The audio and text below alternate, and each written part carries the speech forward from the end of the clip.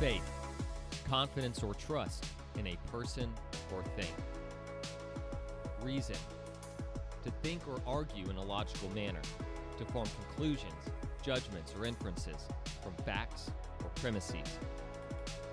Culture, the customary beliefs, social forms, and material traits of a religious, racial, or social group. Faith, reason, culture, with Dr. Melissa Travis and Daryl Youngblood. And welcome to this week's episode of the Faith, Reason, Culture podcast with author, speaker, and professor Dr. Melissa Cain Travis and Daryl Youngblood, founder and president of Rational Defense of Faith Ministries. We are continuing our conversation about The Chosen. Daryl, once again, is not with us this episode, so it is Melissa and I discussing this groundbreaking, this phenomenon of a show, the very first multi-season TV series about the life of Jesus, the most successful crowd-funded TV show in history. And we spent 2 episodes ago, we spent that time introducing you guys to the show, our thoughts on it.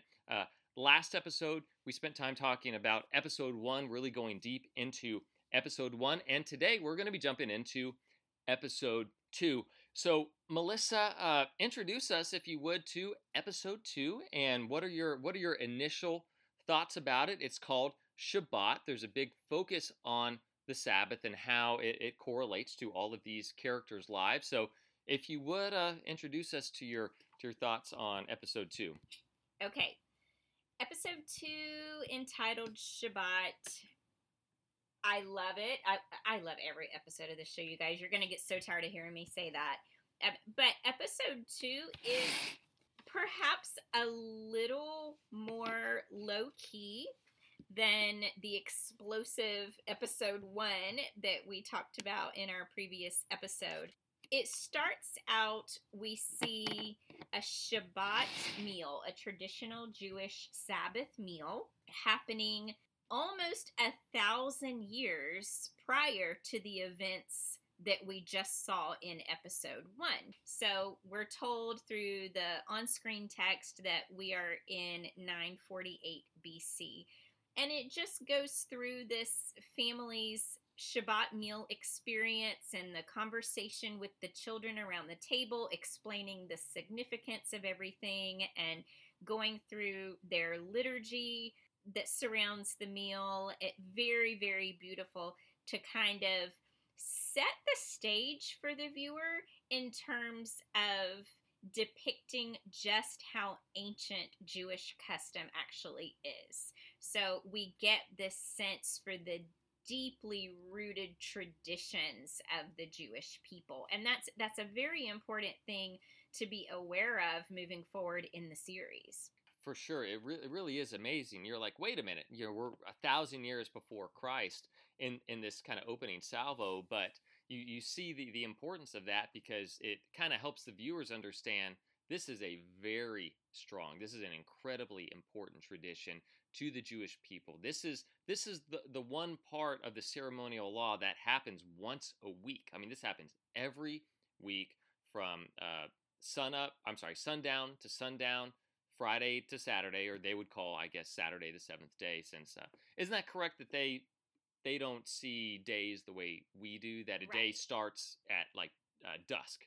Yes, right? So Friday at sundown, Sabbath begins, and it ends Saturday at sundown. Right, exactly. So very different than what we're used to. So from there, I think we're introduced to Mary.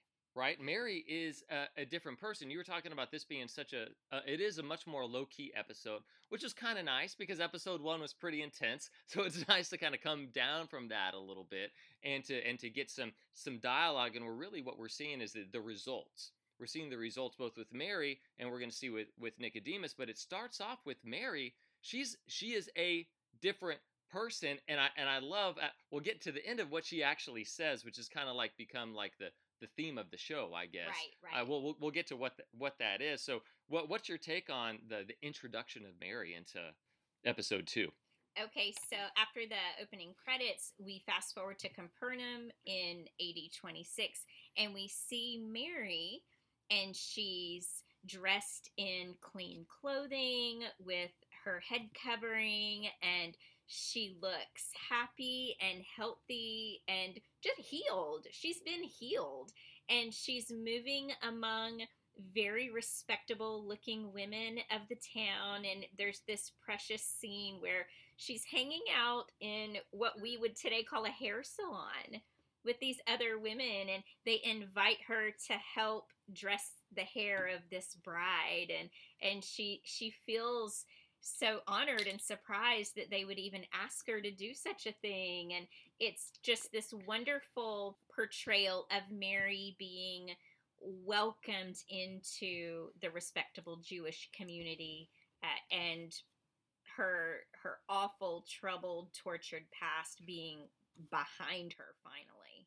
Yeah, and she can move on into this new life. Now, obviously not fully. She is not yet a disciple of Jesus. The demons have been exorcised from her, and she's far different. She's at least free from that, but she's not a disciple of Jesus yet. Yeah, she doesn't even know his name. Yeah, that's right. So we go from there. We're back to Matthew and Quintus, right? So we're introduced to Mary, and Mary is obviously a different person. But then we're introduced to Matthew. Actually, ends up having a conversation with Quintus. I don't know if there's anything else you want to say about our reintroduction to Mary before we move on to that. No, that's fine. We can go ahead. So Matthew, working in his tax collector booth, he's approached by Simon and is it Andrew that's with him? Andrew, yeah. So Simon and Andrew approach, and they declare to Matthew that their tax bill has been waived, that they no longer have to pay what they owe because of an agreement they have with, say his name? With Quintus. Quintus. Yeah. Quintus. Yeah. They have an agreement with Quintus. So Matthew, being the obsessive compulsive personality that he is, he's like, I'm going to go check up on this and see if they're lying. So he actually dares to go see Quintus to try to verify this story that Simon and Andrew no longer have to pay their big hefty tax bill. Yeah, and Matthew's escort, which is Gaius, actually played by the great actor Kirk B.R. Waller. I've got IMDb up right now, so I've got a bit of a cheat sheet. But his escort is not happy that he's going in to confront Quintus and to talk to, not to confront him so much as to just simply to verify with Quintus that this was actually going on. Because literally, for one, Matthew does not have the same rights that a Roman citizen has. They are not citizens of Rome. You can't even call them second-class citizens. They're just non-citizens. Literally, Quintus could just have Matthew run through with a sword, and there's no repercussions on Quintus, and it's well within his rights. And Gaius understands this, and Gaius, you see throughout the series that he has a bit of some affection to Matthew on some level. He insults him, he degrades him, but he also kind of likes Matthew in some ways. And so it really kind of set up, you're really worried. I mean, Matthew's going to survive if you've read the New Testament. This isn't the end of Matthew. This is before Matthew's even introduced in the New Testament. But you're a little concerned. So now he's going in to basically verify with Quintus, is this true? Right. So you definitely see that the fear that Gaius has. He falls to his knees at one point, cowering because he thinks he's going to be beheaded on the spot. Well, yeah, it's not just Matthew's neck. You're right. Gaius was worried about his own neck as well, and that's why he was wanting to wait outside, because he's worried about he said he didn't want to carry Matthew's dead corpse out. But after Matthew goes in and says what he says, and what does he say that really? Do you remember what he says that really put Gaius on edge and made Gaius fearful? Oh, I don't remember what was okay, it? I think he essentially said that. Oh, you made a bad deal. That's it. Yeah. Quintus says, "Are you telling me I made a bad deal?" And Matthew just goes, "Yes." So you see this guy is not thinking. I mean, he thinks he's very smart, like we talked about in previous episode. He's portrayed, his characters are portrayed as highly intelligent, maybe a bit on the spectrum, like Asperger's, or really high functioning autistic. But he's just not. He doesn't have the same worries and concerns that a normal person does. And at that point, Gaius, I think that it's at that point that Gaius is on the floor. He's like, "We're dead." And actually, you see Quintus's guard that's there with him. He takes out his sword and he's about to go run Matthew through, and Quintus stops him. Right. Matthew totally doesn't read the social cues at all. At all. Yeah, he's completely oblivious. He's just like, this is the truth, and I'm going to say the truth. And wouldn't anybody and everybody just want to hear the truth? Because this is what it is. Because I think Quintus made a really bad deal, and he should know X, Y, Z. This is why he made the bad deal, and Quintus would want to know that, wouldn't he? I mean, that's really the way he thinks. There's no social cues or understanding. Yeah, and really, nothing has happened with Matthew's character yet that truly endears him to the viewer.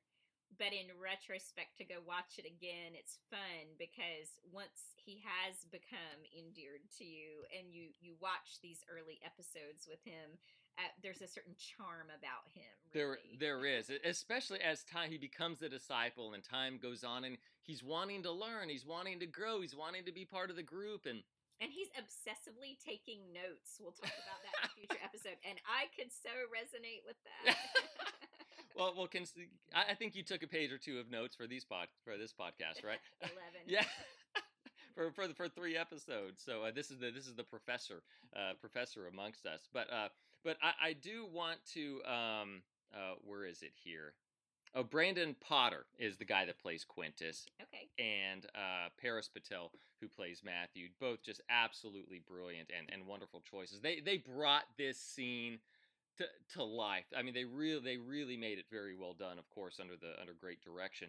But yeah, but Quintus, he's different. What I love about his character, he's full on Roman. He's all of that. He's got the bad side of him, but he's got a bit more of a playful side to him. He's evil, he's anti-Semitic, he's all of these things, but he's got a playful, curious side to him.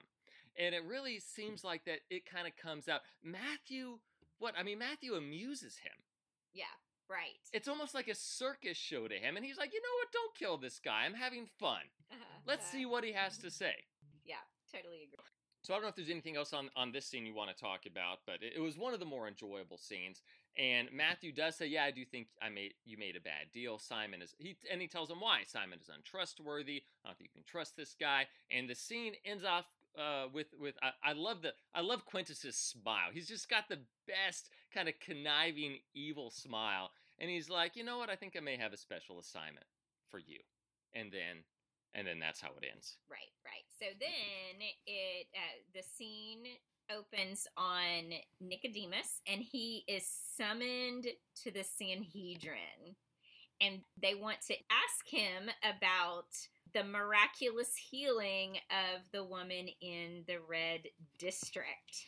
And even further, they want to notify Jerusalem, that this miracle has happened as a result of Nicodemus's exorcism efforts. And we know that he failed, right? I mean, he even admitted as much to his disciples after he leaves Mary in that first episode.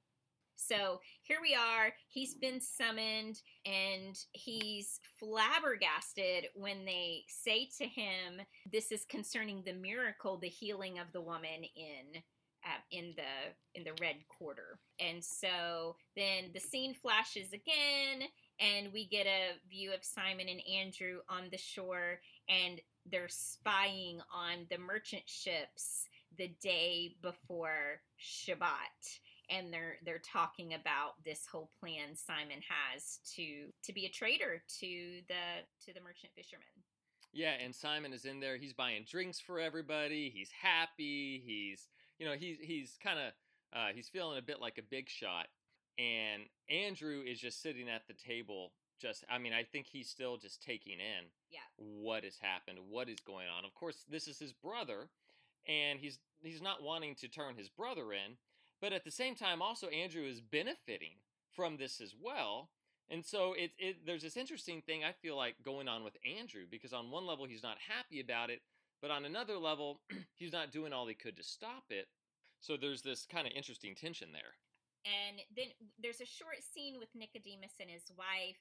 Do you want to talk about that at all? Yeah, we can. And I will say that that's the tavern meeting. In the tavern scene, we're introduced to James and John, the brothers. Yes, yeah, it's very short. It's just a short intro. We don't see them throughout the rest of the episode, but it's worth noting that we get introduced to them. Very good, yes. But yeah, so yeah, we can talk about, I'm not recalling, I think, the scene between the two of them that comes right after that, but if there's something...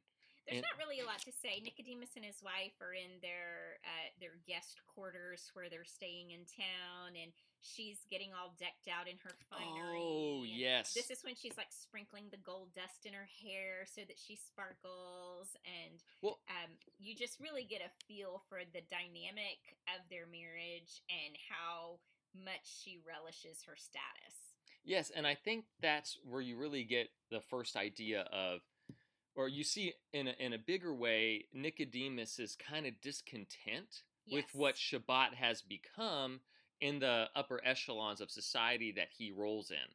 He's getting a little weary of the trappings of it. Yes. And yeah. Yeah, and we see that as they go to their Shabbat dinner. We're going to see that, later in the episode, we're going to see that more and more. But yeah, it's, and again, that's what I love about her character. Her character is so important because her character really displays and helps bring to life what's, Zohara brings to life what's wrong about, what could be wrong about Shabbat. And, and Nicodemus is helping us to understand all of this stuff isn't what it is about. It's never what it was all about. It was about God, and it was about what God did and how God blesses his people through it. So yeah, and then let me just interject here. In this particular scene, we even see him, Nicodemus, get a little sarcastic with his wife, saying something to the effect of, far be it from me to tell the people about God. Yeah. Right. Because and that's one example of what you're saying, that he's discontent with what this is morphed into.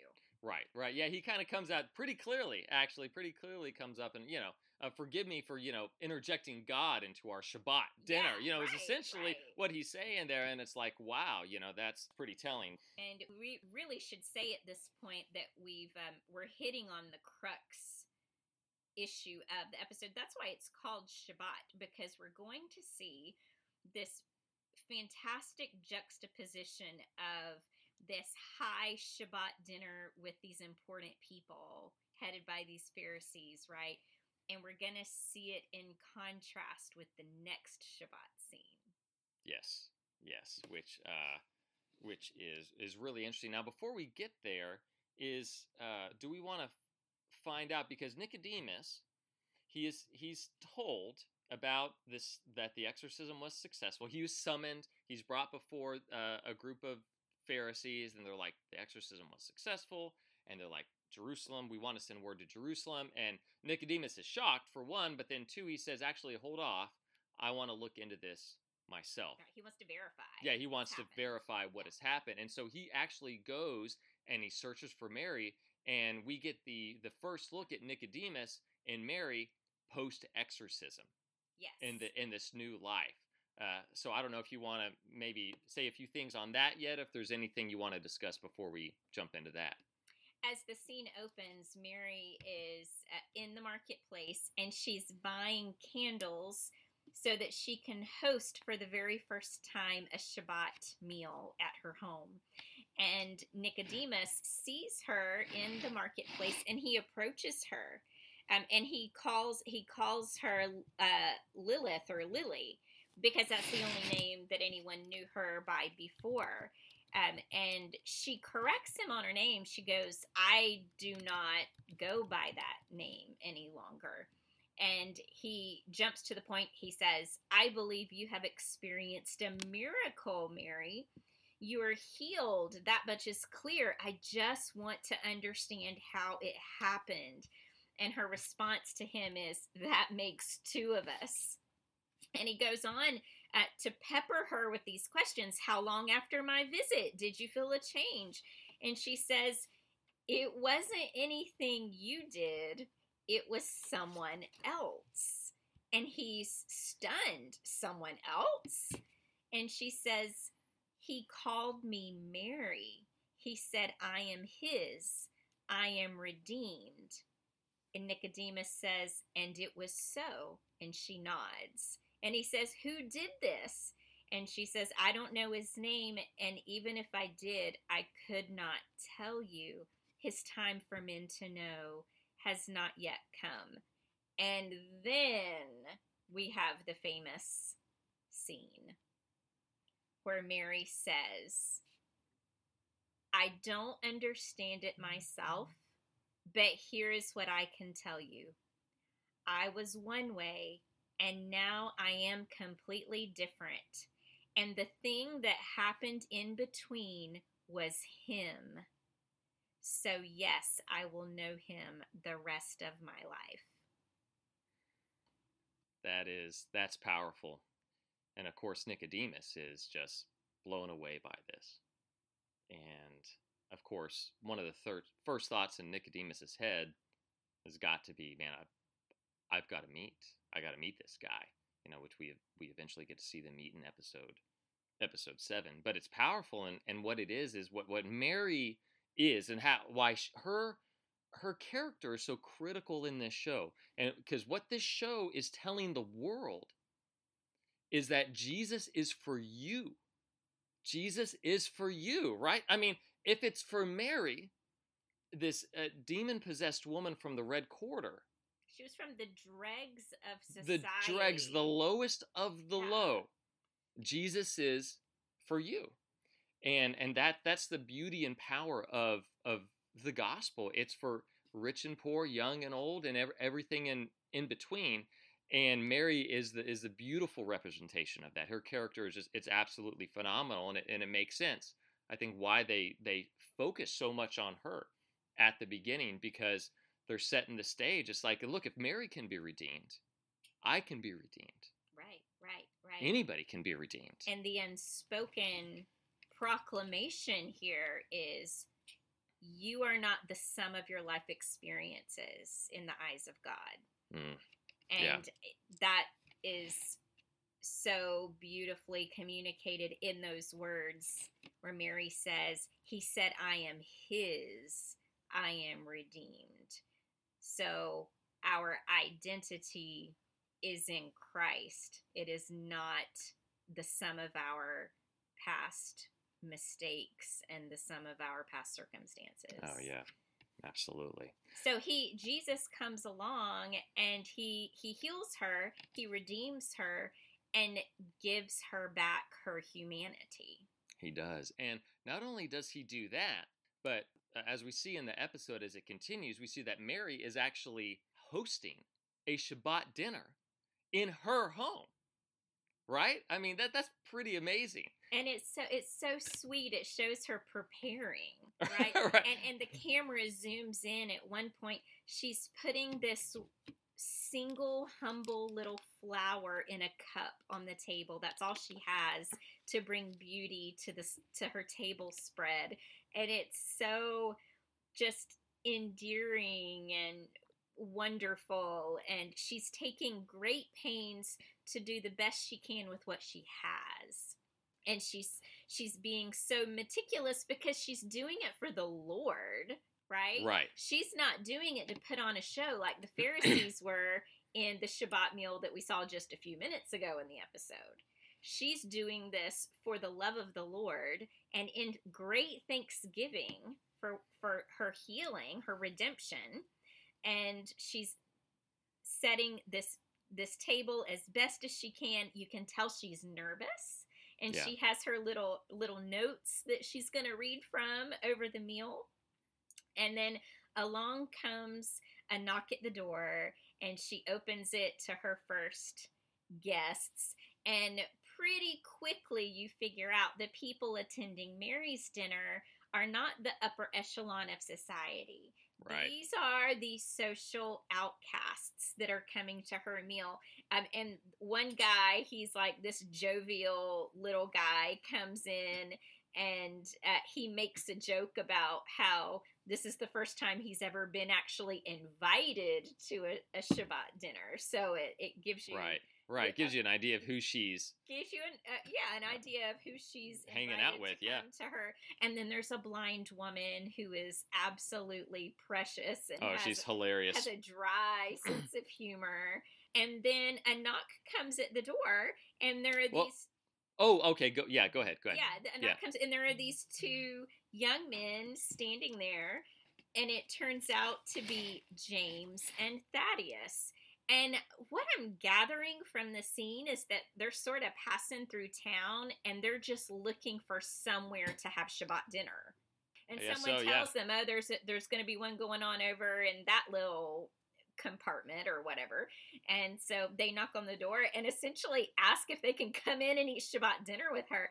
And she's very gracious, and she invites them in, and they're sort of traditionally dressed Jewish men, and she becomes self-conscious about whether or not she's getting everything right. Yes.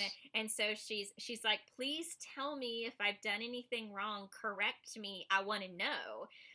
And she points out that there's an extra place setting that's supposed to represent where Elijah sits at the Shabbat meal of every Jewish family, right? Right. That's the idea. Right. That's the tradition. You set a place, no one actually sits there. That's Elijah's place at the table. Well, but the thing is, that's only supposed to happen because she does that. It's, quote, wrong, right? It's only supposed to happen once a year during Passover. Right. It's not every week in Shabbat. So she, accidentally sets out a seat for Elijah, but she already set it out. And so they say, oh, well, they just leave it there. They just leave the seat open. Okay. And okay. So she kind of, she's a little embarrassed, and she kind of laughs it off. And they're very kind and gracious to her. And it's a very sweet moment. And then there's a knock at the door, right? There's another knock at the door. Do you want to tell what happens, or should I? You know what? You took much better notes than I did. You worked much harder on these podcasts than I did. So I'm gonna let you. And your face is you guys can't see Dr. Travis's face here, but her face is radiating in excitement right now. So I would love to hear you tell the story. Knock at the door. They open the door, and it's another boom Jesus moment. He's standing there, so he wants to come in and join the meal, and guess what? There's already a place set at the table for him to sit. So it's providential. It's deeply symbolic in terms of Jesus coming and taking the place of the revered Old Testament prophet. Right. Like Jesus is now sitting at the table, breaking bread with you. And he reveals his name. They ask him his name. And he says, Jesus of Nazareth. And Barnaby, this sort of comic relief social outcast character, says, apparently something good can come from Nazareth. And they're like, what are you doing? I know, it's this socially awkward moment, but it's hilarious. He's like, it's okay. It's okay. So Mary, she was already feeling nervous and self-conscious about hosting her first Shabbat dinner. But now the man who healed her is sitting at her table. The last thing she expected to happen. And so she asks him if he wants to preside over the meal and I guess recite the liturgy and do all the traditional ritualistic parts. And it's so... my heart almost exploded in this moment when he looks at her and he tells her that he wants her to do it. Yeah. He sits down and he looks at her and wants her to preside over the Shabbat meal in her house. And this is another scene that I alluded to before where we see Jesus honoring and elevating a woman in his ministry. Right. And so one of those creative license things that we see all throughout the series that is there to beautifully reinforce a truth, even if it's not a literal event of history. Right, and that's really not supposed to happen from what I understand. Like, I've actually led 2 Shabbat dinners because my father-in-law, who unfortunately I never met him, he died the month before I met my wife, but he was Jewish, and so they would actually do Passover every year. He was a believer on some level as well, but I guess they're not totally sure about some stuff. And so, because the man of the house had died, I led as a 20-year-old kid, 21-year-old kid, led Passover. And that's really what is supposed to happen. It's supposed to be the male that leads the Passover dinner. And so it probably was quite a bit of creative license. I don't know if that's what would have happened in real life, but I think it's indicative of how Jesus did come to, really to elevate women beyond this status that they had. I believe there's something. I heard that there's something that Jewish men or Jewish rabbis would repeat every morning. Every morning they wake up, they say, "Thank you, God, that I'm not a Gentile, a dog, or a woman." Yep. And they would say that like every day. I'm like, okay, Houston, we got a problem here a little bit, and that's the culture that Jesus came into. And it's like, wait a minute, really? If you look at it again, going back to the original creation, like in the Garden of Eden, that's not how things began. That's not how things started off. And so I agree. It really is just a great representation of that. So then that ends. After that, then it begins and it flashes to other people celebrating Shabbat, right? We then see, I don't know if there's another scene after that, but we do see Nicodemus and Zahara at their Shabbat dinner. And there's one other scene, and this is pretty heartrending. Matthew has a covered dish, and he steps out into the street, and you immediately get the impression that he's taking a covered dish of food to attend a Shabbat meal. And he walks through the streets, and it's sort of under the cover of darkness, and he has to tell his little pet dog to stay, and he says, "I'll bring you the leftovers if there are any." And so he knows he can't have a dog at Shabbat dinner, an unclean animal, right? So he walks through the streets, and he approaches a door, and there's a window, and he looks through it, and there's this Jewish family sitting down to a Shabbat meal, and there are young women in the room that look like they're about the right age to be his siblings. And I think the viewer is supposed to gather that this is his biological family, and they're sitting down to a Shabbat meal, and he desperately wants to participate. He wants to come in and eat with them, and he loses his nerve, and he turns around and walks away. It is gut-wrenching, and it's the first moment in the show. If it's not a rewatch, if this is your first time with this scene, you have your first moment of experiencing sympathy for the character.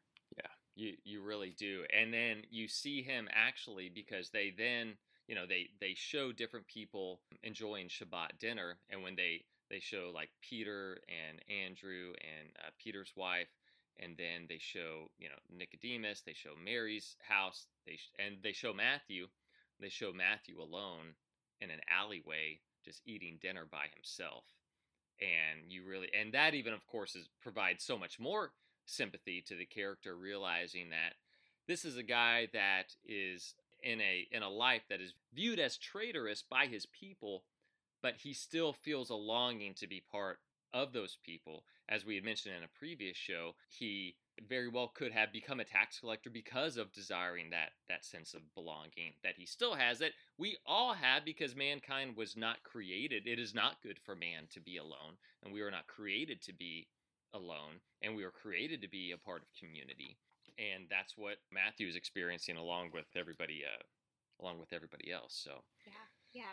And I really don't have anything else to add to my commentary on this episode. I would like to just express one last thought about Jesus attending the Shabbat meal at Mary's home.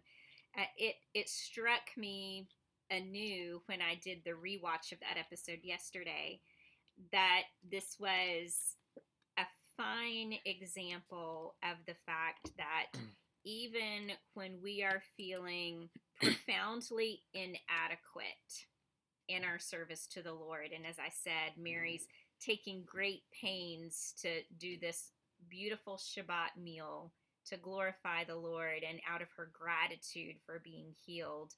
But she feels nervous and self-conscious and inadequate because she's never done it before. She knows she's going to make mistakes. Yet Jesus shows up at that table, not the table of the Pharisee, to sit down, and he has her conduct the liturgy over the meal. And I thought, wow, even when we are feeling most insecure and inadequate, our heartfelt efforts give the Lord great pleasure. And in that scene, you see Jesus's face. He's so proud of her. Like, he's just looking at her with this adoration that you imagine a father giving a daughter. And it's wonderful. Another one of those scenes that just wrecked me. Well, it makes me think of that scripture, that famous scripture when Samuel is going one by one through the sons of Jesse to find out who the anointed king is. And David's oldest brother is the first one that comes up, and he's tall and he's handsome and he's all this, and Samuel's like, surely this guy is the king, and God's like, man looks at the outward appearance, but God looks at the heart. And what you saw there in that scene is you saw the heart of someone that was fully given over, and as much as she was able to be with the knowledge that she had, fully given over to the Lord, so grateful to the Lord, trying her best. That's what Christ saw. And the Pharisee and the tax collector in the temple, and the Pharisee starts talking about how great he is, and the tax collector won't even lift his eyes to heaven. He's just beating his breast, saying, God, be merciful to me. Like, that's what God is about. We oftentimes think that we need to put on this big performance for God. And he's like, no, I mean, it's people's whose heart, what is it? The eyes of the Lord roam to and fro around the earth so that he may strongly support those whose heart are completely his. That's what it was, and that's what he's pleased with. It's not in sacrifice and offerings, but a broken and contrite heart is also what the scripture says. So anyway, we love Mary, right? we love Mary. We love her. What a character. And I will say, as I did a few moments ago, this juxtaposition between the Pharisees' Shabbat and Mary's Shabbat is genius. It really is. Such brilliant work on the part of the writers and director. And you see more of Nicodemus, just like, because at this point, at that Shabbat dinner, Nicodemus, he not only realized that Mary was healed, he realized it wasn't him. He realized it was somebody else. This guy that I'm his. He called me his. What I think happened with Nicodemus is that he experienced reality. Mm-hmm. He experienced kingdom reality, and that's not something you experience if your focus is on every just simply jot and tittle of the law, and even beyond. They created laws even beyond Torah that they expected everybody to follow. And in this performance-driven, status-driven world, he experienced the real thing, and he's wrecked. He's done. Nicodemus is done. He can never be the same. Yeah, and he has to find out who this man is. He does. He's on a mission now. Oh, and gosh, and that's what makes episode 7 just so absolutely beautiful. Well, I know we need to wrap it up at this point. I did promise on the previous episode to say something about the set of The Chosen, because I was extremely privileged. I got to do a commercial for this Christian television station. I got to do a commercial for them, and I was the dad in this biblical family. And we got to do that commercial in at Capernaum Studios in Poolville, Texas, which is about 30 minutes northwest of Fort Worth. And Capernaum Studios is actually a place that anybody can visit. They do tours. They do, different. It's not just a place for the chosen. It's all kind. They do stuff during like Halloween and Christmas and all this cool stuff. I'm not advertising for them or anything, but just giving you guys a bit of a context of the studio. So I got to visit the set, and this is after already watching season 1 of The Chosen. This was in October of 2020. It was the first kind of acting commercial gig that I had gotten kind of since the pandemic had started. And so I was enamored. I was like, oh my gosh, I get to go to the set of The Chosen. And, we all had to get COVID tested beforehand going in. It was still very much masks and all this. October 2020 was still a tough time. But fortunately, hey, things were, especially here in Texas, things were opening up and stuff. So I got to go in. And one of the things that I was struck by as I went in is actually how small the set of The Chosen actually is. Interesting. It is much smaller than it looks. Now, it's not like there's just like one house or something like that. Well, what you have is, you go and you see Matthew's tax collector's booth, and there's a little bit of some buildings there, and then you see like a two-story building. And it was actually, I not only played the dad in this biblical family, but I also was one of the 12 disciples in this shot with Jesus, which was really cool. I got to be one of the 12 disciples in this Last Supper scene, which is kind of weird. It's kind of weird in a good way. You're like, man, that guy really looks like what Jesus, we think Jesus looks like. And there's all these, it was just very fun. It was a neat experience. But the set is actually quite a bit smaller than what you would think. It's not this huge, sprawling biblical village. It's actually, they do it very, very well.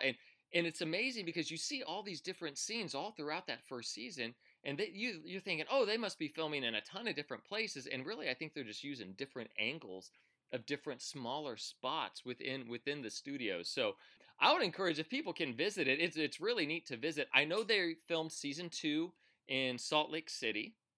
And they actually had they worked out a deal with the LDS church that has a true, like, Jerusalem, right? I mean, it's